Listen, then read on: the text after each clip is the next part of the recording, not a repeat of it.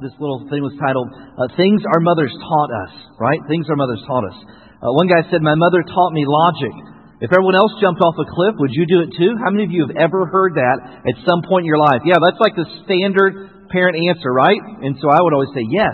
No, I didn't. My mother taught me genetics. You are just like your father. My mother taught me anticipation. Just wait until your father comes home, right? My mother taught me religion. You'd better pray that will come out of the carpet. My mother taught me the circle of life. I brought you into this world and I can take you out. An all-time favorite thing my mother taught me is justice.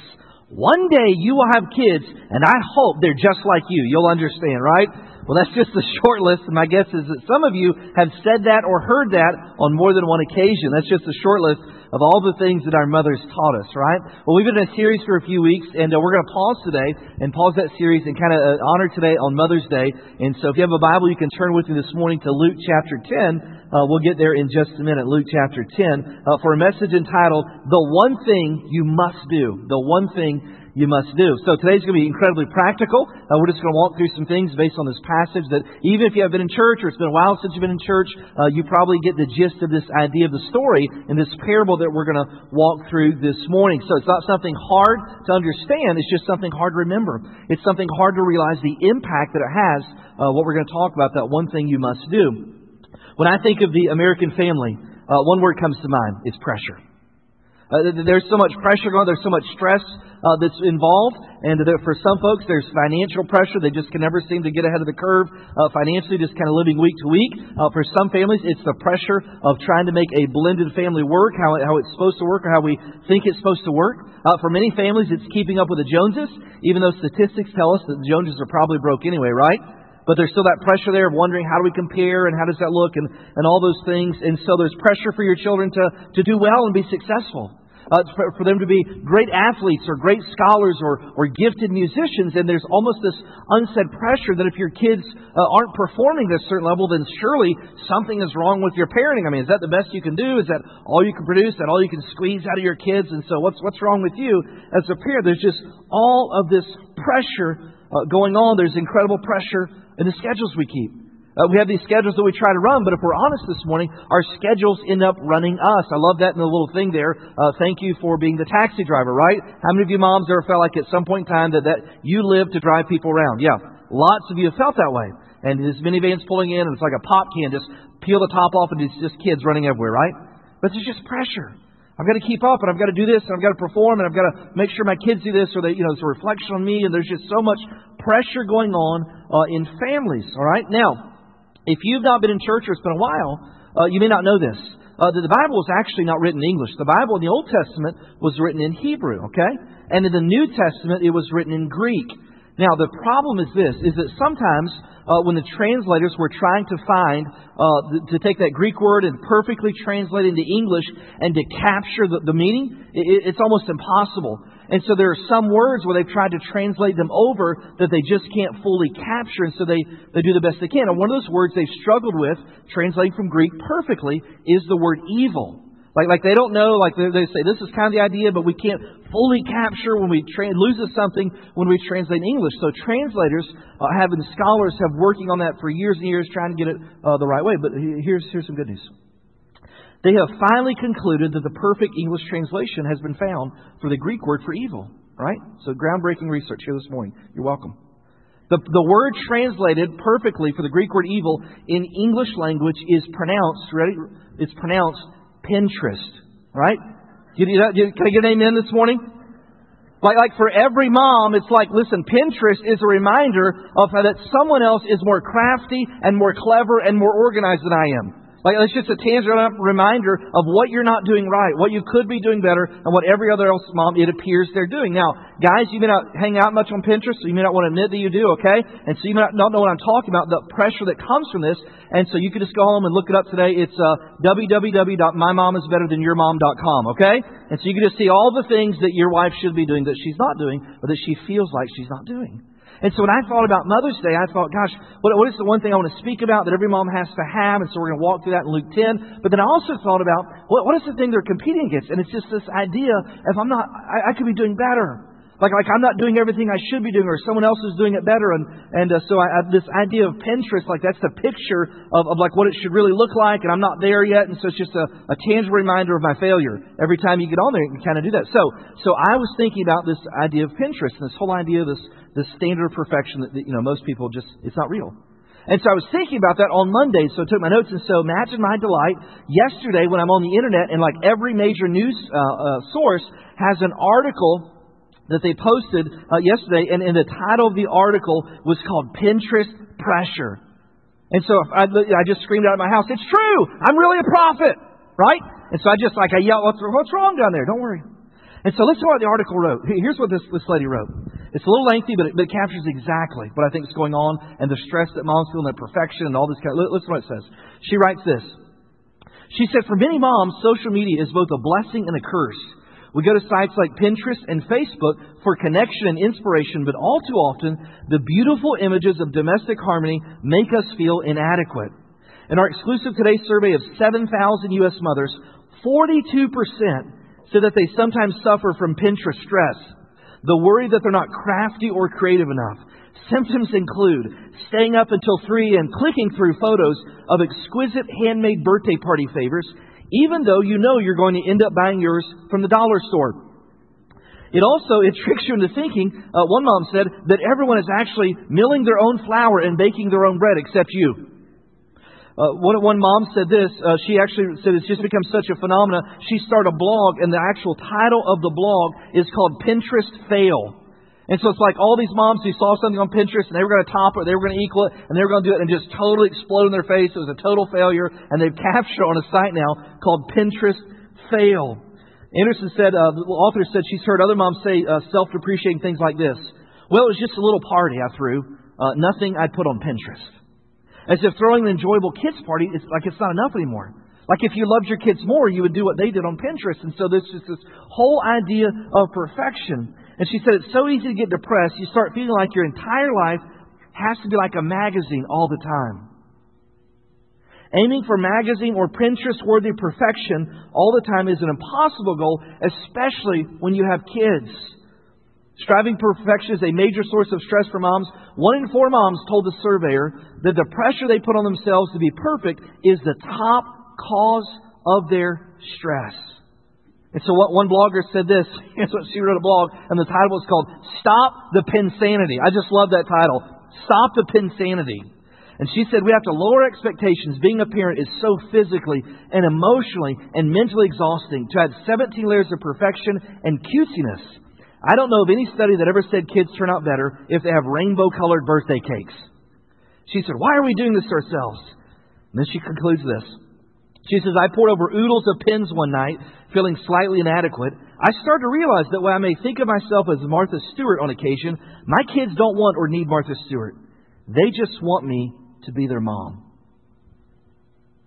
And then the lady said, "I decided to let myself off the hook, to allow myself not to succumb to one more pressure to be perfect." Is that not a picture of what's going on in our families so many times? Just this idea of how are we measuring up, and I'm not getting it right, and I should be more creative or more crafty, and I could do more, and I want to do this. And there's just this whole idea that you just can't do it all. And listen, here's the reality. You can't do it all. But here's the good news. It's not all worth doing. Do you realize that? That at the end of the day, there are some things that will make a difference in your kids and in eternity, and there are some things at the end of the day, it just doesn't matter. And so you can't do it all, but the good news is it's not all worth doing. And so when I boiled it down this morning, I thought, what is the one thing that every parent has to do? They have to get right. Okay? Well, what is that one thing that we must do? And it just comes naturally more often if we're honest to moms. It's the idea of expressing genuine compassion.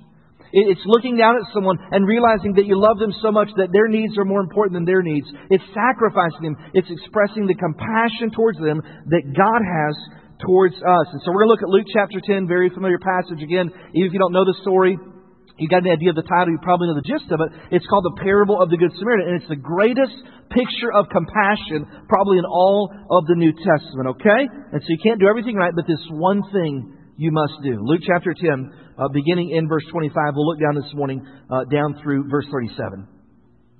It says, "And behold, a certain lawyer stood up and tested him, saying, 'Teacher, what shall I do to inherit eternal life?' And he said to him, 'What is written in the law? What is your reading of it?' And so he answered and said, you shall love the Lord your God with all of your heart, with all of your soul, with all of your strength, and with all of your mind, and your neighbor as yourself. And he said to him, you have answered rightly, do this, and you will live. But he, wanting to justify himself, said to Jesus, and who is my neighbor? And then Jesus answered and said, he goes into this parable. He said, a certain man went down from Jerusalem to Jericho and fell among thieves, who stripped him of his clothing, wounded him, and departed, leaving him half dead. And now by chance a certain priest came down the road, and when they saw him, he passed by on the other side. And likewise, a Levite, when he arrived at the place, came and looked and passed by on the other side. But a certain Samaritan, as he journeyed, came where he was, and when he saw him, he had compassion. And so he went to him and bandaged up his wounds, and pouring on oil and wine, and he set him on his own animal, brought him to an inn, and took care of him. And the next day when he departed, he took out 2 denarii, gave them to the innkeeper, and said to him, take care of him, and whatever more you spend, when I come again, I will repay you. And so which of these 3 do you think was the neighbor to him who fell among the thieves? And he said, he who showed mercy on him. And then Jesus said to him, go and do likewise. Well, this morning, again, I'm just going to be incredibly practical this morning. So we're just going to look at 2 things that compassion requires based on these principles here found in this parable. All right? So the 2 things that compassion requires, then we're going to come back and visit and say, hey, listen, compassion is powerful. It changes people. When they grew up in a place there wasn't compassion, it shapes them negatively. It's an incredibly influential, powerful thing. And so if it's so important, then why is it missed sometimes? Why is it not exalted? Why does it just get crowded out sometimes? So we're going to wrap up this morning and kind of look at 3 compassion killers. All right? So first off, what does compassion require? What does it actually require according to the principles in this passage? Well, compassion requires, first off, a willingness to do things that are not natural. It's a willingness to do things that are not natural. That when I see a need, listen, we're just honest this morning, that when we see a need, oftentimes, we just try and look the other way. You know, we see that person out there, they have genuine needs, they may not have genuine needs, we're not sure if it's a scam, and so the best thing we often do is to try not to make eye contact. Or we find out someone's going through a struggle and we just say, you know what, I've got enough problems of my own, I'm not going to get involved in that, I don't want to put my nose in their business, those kinds of things. And so often, if we're honest this morning, the most natural thing is just to keep on going. It's just kind of it's just to kind of play dumb and go on about your own life and all of its problems and all of the stress, because you've got enough stress going on. You don't need to solve someone else's problems. But compassion, when it gets a hold of my heart, guess what? It moves me to do things that naturally I would not do left to my own selfish desires. He said that's exactly what's going on here in the text. To say that it was a natural thing for this Good Samaritan to stop and to help this person, listen, it was the most unnatural thing that could have taken place. Let me give you an idea why from their culture. Look at chapter 10 again, verse 33, what he says. In verse 33 it says, but a certain Samaritan as he journeyed came where he was, and when he saw him, now he had a choice right there, did he not? Like he could have totally made eye contact and just said, well, and just kind of kept going, just kind of glanced in his direction, just, well, I didn't really know the depth of his. No. It says when he saw him, verse 33, he had compassion. Now we understand this man that's probably wounded was probably a Jew. They're in Israel at this time. And the Samaritans and the Jews, listen, they hated each other. They absolutely hated each other. Matter of fact, it would have been more natural in the context of that first century culture and the hatred between Jews and Samaritans if he would have spit on him. Like if he would have stopped by and finished the guy off. If the guy was in his wounded state, if he would have just checked his pockets or his tunic or his robe, right, and just said, listen, I'm going to take everything. Listen, it would have been more natural if he would have come by and carjacked his camel, right? I mean, just like they hated each other. Like they couldn't stand each other. Well, why is that? Let me give you a little history lesson this morning, like a little 1-minute New Testament history lesson this morning. At one point in time, the Jews were divided up into 2 kingdoms. And their kingdoms became taken into captivity, one by the Babylonians and one by the Assyrians. And the northern kingdom that was taken into captivity was overtaken by Gentiles or non-Jews. And so what happened is this: after a period of time, the offspring of the Gentiles and the offspring of the Jews, they started to intermarry. And so the Jews became furious at this because they felt that they were God's chosen people. And when their offspring had started to intermarry, they said, you're polluting our population. You're destroying our spiritual heritage by intermarrying. And so they felt that this was incredibly, just destroying who they were. They were the chosen people of God, the pure Jews, in the favor of God. And so this idea that the Samaritans, which is a Gentile group, would come in and intermarry and ruin all that. Listen, there's just this hatred for these people. In our current culture, it would be the equivalent of someone from a foreign country being a devout Muslim.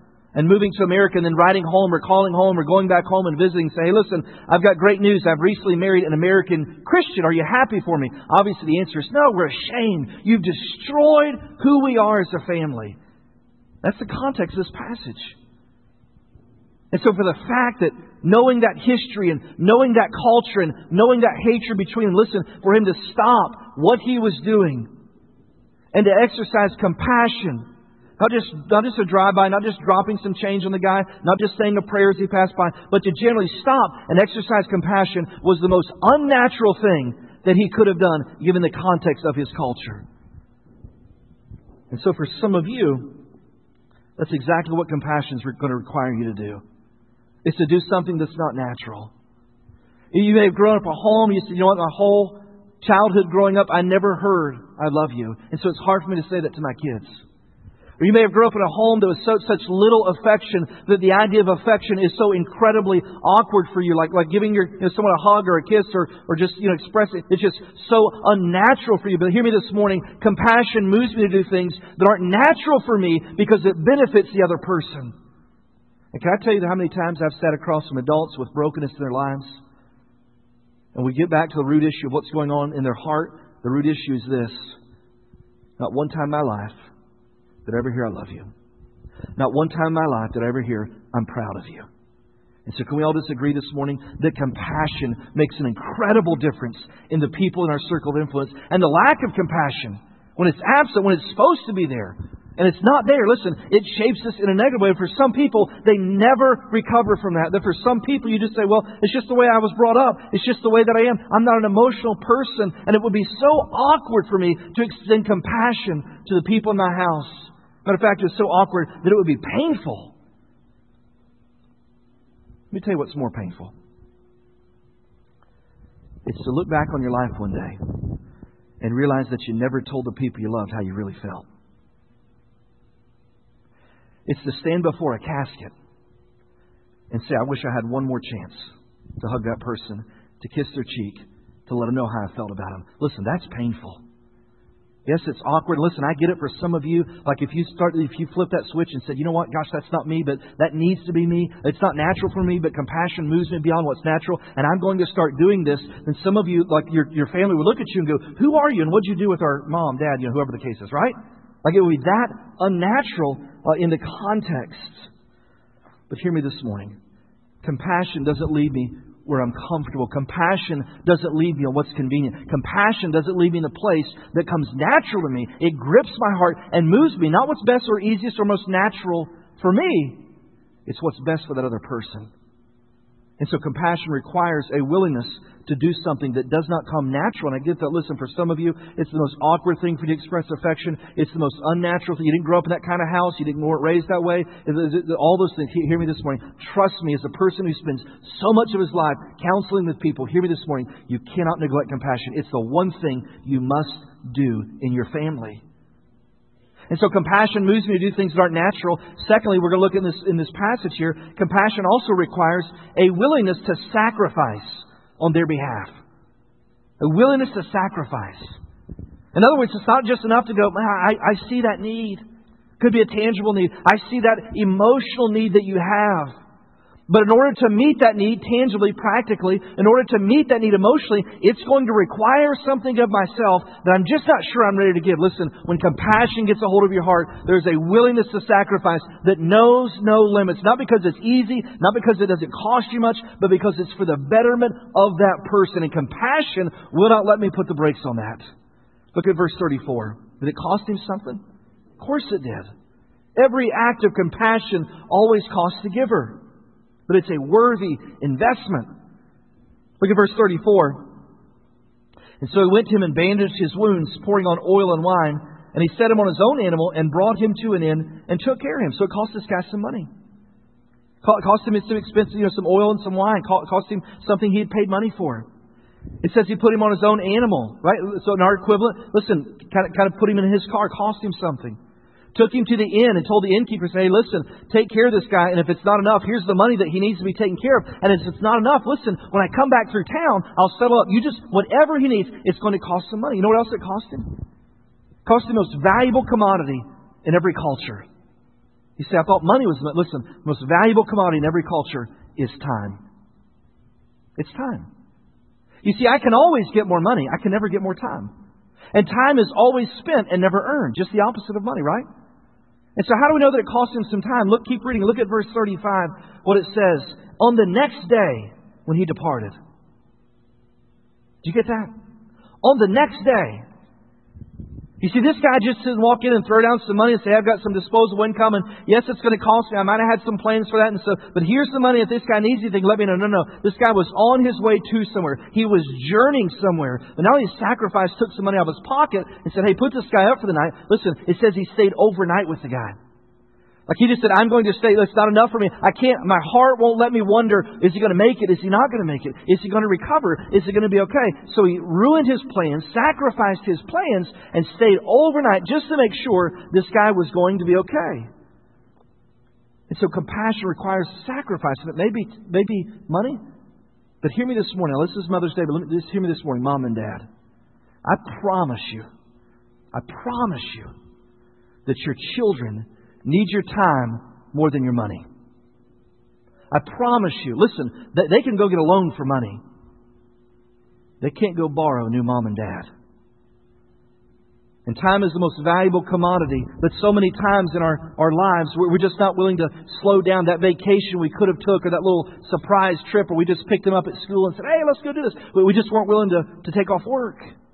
Or our schedules get so overwhelmed that we're just not willing to sacrifice any time to squeeze in something simple.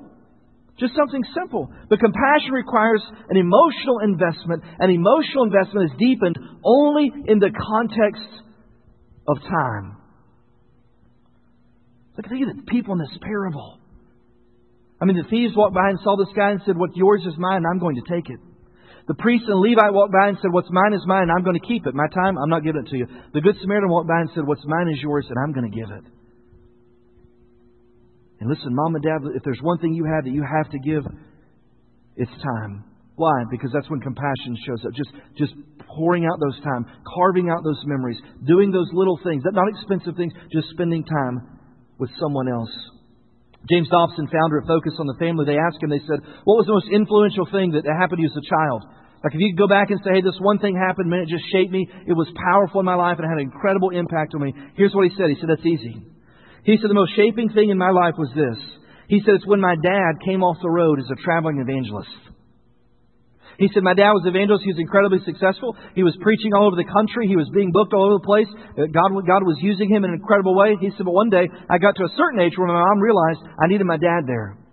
He said, so my mom picked up the phone and she called him, and here's all she said. She said, we need you at home.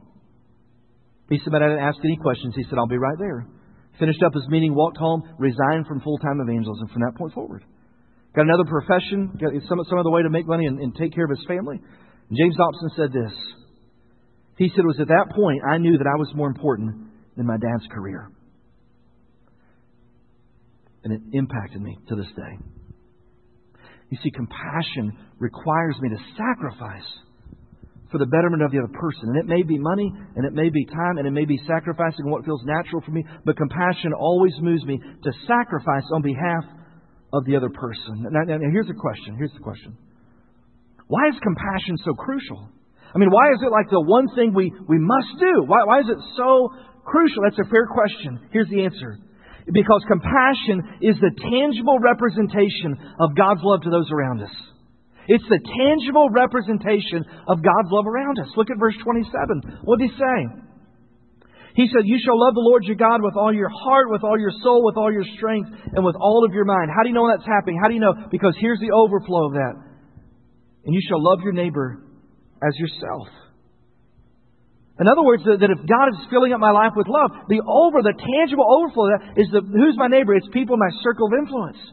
That the tangible overflow of that, the tangible representation of God's love is the acts of genuine compassion towards the people God has placed in my circle of influence. And I cannot tell you how many times I've sat across from broken people who grew up in church, and here's what they told me. Pastor, I grew up in church week after week after week, and what I heard was there's a God who loves you unconditionally. There's a God who loves you unconditionally. There's a God who loves you unconditionally. But at home, I saw parents where that was not the case.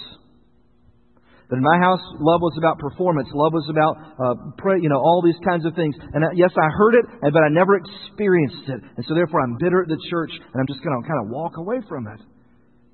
You know what solves that? Compassion. You know what solves that? Is to look and say, you know what, the God we hear about, we modeled His love for each other at home. Listen, I know that life can get crazy. Listen, I know that tempers can flare. I've got 4 kids. I get it, all right? Like there are times they push my buttons, I'm thinking, I didn't know I could get that angry. And so, but listen, at the end of the day, they walk away and say, my parents got frustrated, or there's a little dysfunction going. Let me let you know a secret. There's dysfunction in every family, so I realize. Do you know that? Look around you this morning. There's some jacked up people in here, amen? And you're looking at one. Listen, our house can get out of whack the same as your house. I've got 4 kids. 12, 10, 6, and buck wild. I mean, that's that right? And so listen, things can get squirrely. I mean, like that in my house. Tempers can flare. Frustration. Listen, but at the end of the day, the overriding thing is to say, you know what? It wasn't always perfect. It was a little bit dysfunctional if we were quite honest about it. But at the end of the day, my mom and my dad loved me unconditionally. They experienced compassion in my house. And growing up, the safest place was my house. Is that important? Is that crucial? It's that powerful. It's that shaping. When it's there, it changes a person. When it's not there, and it should be, it changes them for the worse. There's brokenness in their lives. So it's that crucial. So why don't we get there often? Like what happens? Like I get that this act of compassion changed this guy's life. I get that. And I get that it could change someone else's life. And I get that some of you would say, I grew up in a home where there's very little compassion. It was all about performance and making me look good and all those kinds of things. And boy, there's some bitterness and it's resentment. So I get it. The compassion is powerful, both in the positive and the negative. So why don't we get there often when we know it's so important? All right? Well, I'm not going to solve every problem here this morning, but I just want to walk quickly through 3 compassion killers. 3 things that will crowd out compassion in your life and in your home. 3 quick practical things. Number 1, compassion killer number 1, pace of life. Pace of life. Like my schedule is so swamped and so many extracurriculars and there's so much going on that I don't have time to carve out the time to write that note to put in their lunchbox. Like, yes, I know I probably should stop and get my wife a gift or anything, but I'm so busy. And I've got so much going on that this whole pace of life. Listen to Galatians chapter 6, verse 10. It says, as we have opportunity, let us do good to all people. Now here's my experience. My experience is that for most people, they enjoy doing good to all people, right? Like they love to bless people. They love to encourage people. They want to be that person that when they walk in the room, everybody's glad they're there, not sad, right? So what's the problem? The problem is the first part. It's the opportunity that our lives are going at such a pace that we don't even see the opportunity because it's just whoosh, and it's gone. Let me tell you how I know that's true. That opportunity goes by like that. How many of you have ever said or heard a parent who's raised their kids say this? Enjoy it while you can, because it'll be gone before you know it. Anybody ever heard that or said that? Anybody's younger, right? Like, listen, you know what you said when people told you that? Yeah. I get it. You know what people tell me that? I'm like, yeah, I get it, right? But life is so busy. It's here today and gone tomorrow. And like all those opportunities that I could have used to just do small things. Listen, I'm not talking about if you love your kids, you're going to take them to Hawaii for 3 weeks, right? I'm not talking about that. But taking a walk, going to get an ice cream, writing a note, a surprise, picking them up from school a half day early, just to surprise them and say, hey, we're going to go here. That's just small acts of compassion consistently over a long period of time have an incredible influence. Pace of life crowds that out. And so our pace of life causes our opportunities to do good to all people end up being nothing but good intentions. I mean, talk about opportunities to do good. Look at verse 31, 32. This guy's been beaten. He's left half dead is what verse 30 says. 31. Now by chance, a certain priest came down the road, and when he saw him, he passed by on the other side. Now, listen, that's what everybody who's wounded wants to see a preacher walking toward him, right? Like, at least that's what I think. Like, oh my God, here comes this priest, right? Look at verse 32. But then likewise, a Levite, when he arrived at the place, came and looked, and he passed by on the other side. Now, in the original Greek language here, he uses a verb that gives us a better idea of what takes place. Because when I read that in English translation, what I think is happening is this guy Did I blow up? No. I'm busy. I've got to get to the temple. I've got religious duties to do. I've got all this church work going on. And so I really love to help that guy. I see him, but I'm just going to keep walking. No. In the original Greek language, here's the idea. They actually saw him and turned and went in the other direction. That's actually what happened there, according to the original Greek language. They turned and went in the other direction. Why? Because they had so much going on. They had such duties at the temple. They were so busy with their religious activities that they weren't willing to slow down their pace of life to extend compassion to someone that needed it. And we're oftentimes the same way, too rushed to ride bikes, too rushed to catch fireflies, too rushed just to sit and watch a movie. Oh, last night was just a highlight night for me at my house. Last night, my son and I sat in our basement. We got a TV down there in our basement. We sat in the basement, and for 2 hours, totally uninterrupted, my 10-year-old son, this is his first time, my 1,000th time, I think, we watched the movie Hoosiers together. Amen? Gift of God. That's what Hoosiers means in Greek. Gift of God. That's what it means, all right? Just trust me. I've watched that movie 200 times, I bet. I said, Ethan, my favorite movies. Come on, what is it? I said, let's go down and watch it. So I said, what do you think? He goes, that's the best movie I've ever seen. I said, amen. Favor of God's on you, son. Amen. I said, go up and tell your mom we just watched the greatest movie ever. Sports movie ever. So he goes up and tells his mom, we watched the greatest sports movie ever. My wife cheerleader, she said, oh, did you guys watch Bring It On? I'm like, blasphemy! Blasphemy! She slept outside last night. It was cold. Pray for her. Listen, you know what I normally do during that time on Saturday nights? I normally look over my sermon notes, like so I can be ready on Sunday morning. I didn't do it. And so if it stinks this morning, you're welcome, all right? And if I had to do it over again, I'd do the same thing. I wouldn't trade that time with him last night in the basement for anything. But sometimes those good intentions, and I don't always get it right. I'm like every other pastor, I'm busy, and just listen. But listen, don't let the course of your life say, you know what, we had a lot of good intentions, but that's where they stayed. Pace of life kills compassion. Number 2, perfectionism. Perfectionism. Nothing kills compassion like the condemning stare of a perfectionistic parent who looks with critical eyes. Perfectionistic parents create a culture where love is earned, not freely given. Performance, not grace, is the key to acceptance in that house. Let me tell you 3 marks of life within the prison of perfectionism. Number 1, the perfectionistic parent is never satisfied. You got C's, you should have got B's. You got B's, you should have got A's. You made the team, you shouldn't have sat the bench. You played, you started, you should have made All-Stars. You made All-Stars, you should have been the MVP. You made the second chair, you should have played in the first chair. You get the idea? Perfectionist parent is never satisfied. Number 2, the perfectionist parent is critical and constantly compares. Oh, why can't you be more like your brother? Listen, my siblings heard that all the time growing up. I pray for them. That's totally not true. Like I've joked before, like, what was it like growing up in Jesus' house? Because they had siblings, right? You know, can you imagine Jesus' parents? James, I don't know what's wrong with you. Jesus never leaves a seat up. Jesus eats all his vegetables, right? Like it was a real house with real stuff. I don't know.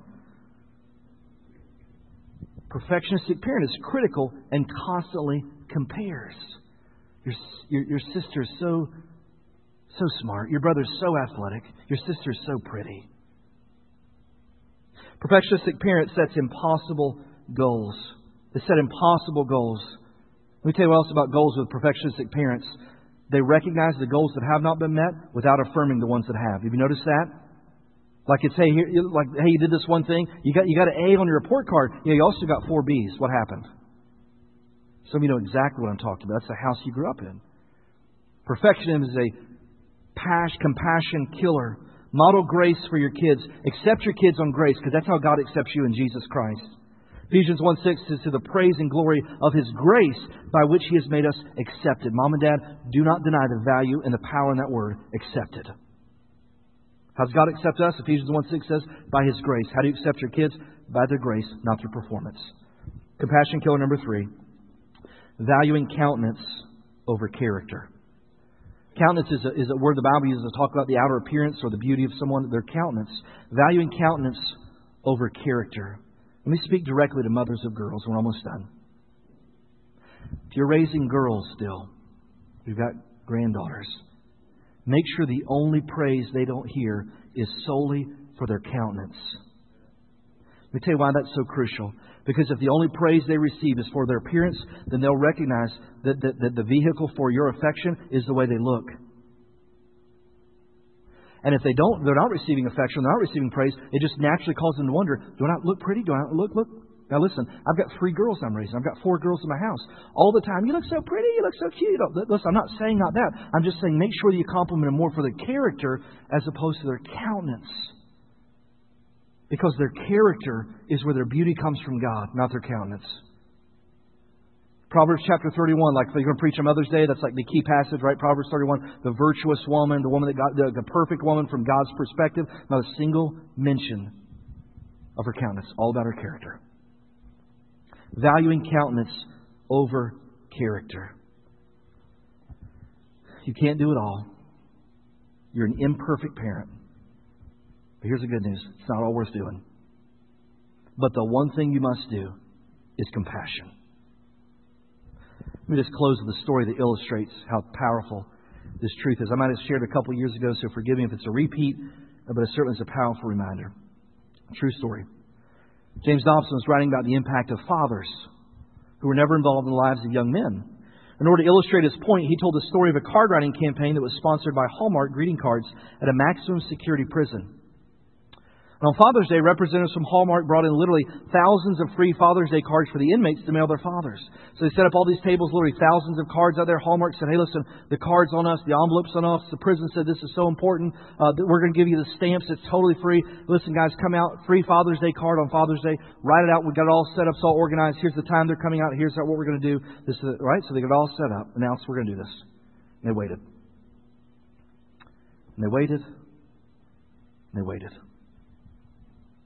Not a single inmate showed up. Not one. You say, where in the world did they get such a dumb idea? They got it from Mother's Day. You see, just the month before, Hallmark did the exact same thing. 10 minutes into it, they have to go back to the factory and triple the amount of cards they brought for the moms. They were just dumbfounded. And so finally, one of the guards asked one of the hardened inmates, he said, what's the deal? Here's what he said. He said, most of us in here, the only person who ever showed us any compassion was our mom. You see, even the hardest of hearts is no match for compassion. It's that powerful. Moms, you may not be able to throw a Pinterest-worthy party. It's okay. You may not feed your kids all organic food that you grew in your greenhouse, that you built from scratch with popsicle sticks and hot glue guns like the mom down the street. It's okay. You may not be raising the next Einstein, LeBron, or Beethoven. It's okay. There may be some days that eating cereal for dinner is a huge win. It's okay. You may not be able to stay home during this season, although you'd love to. It's okay. You see, you can't do it all. But the good news is it's not all worth doing. But the one thing you must do is compassion. Compassion costs very little monetarily, but its value cannot be measured. I invite you to bow your heads this morning if you would.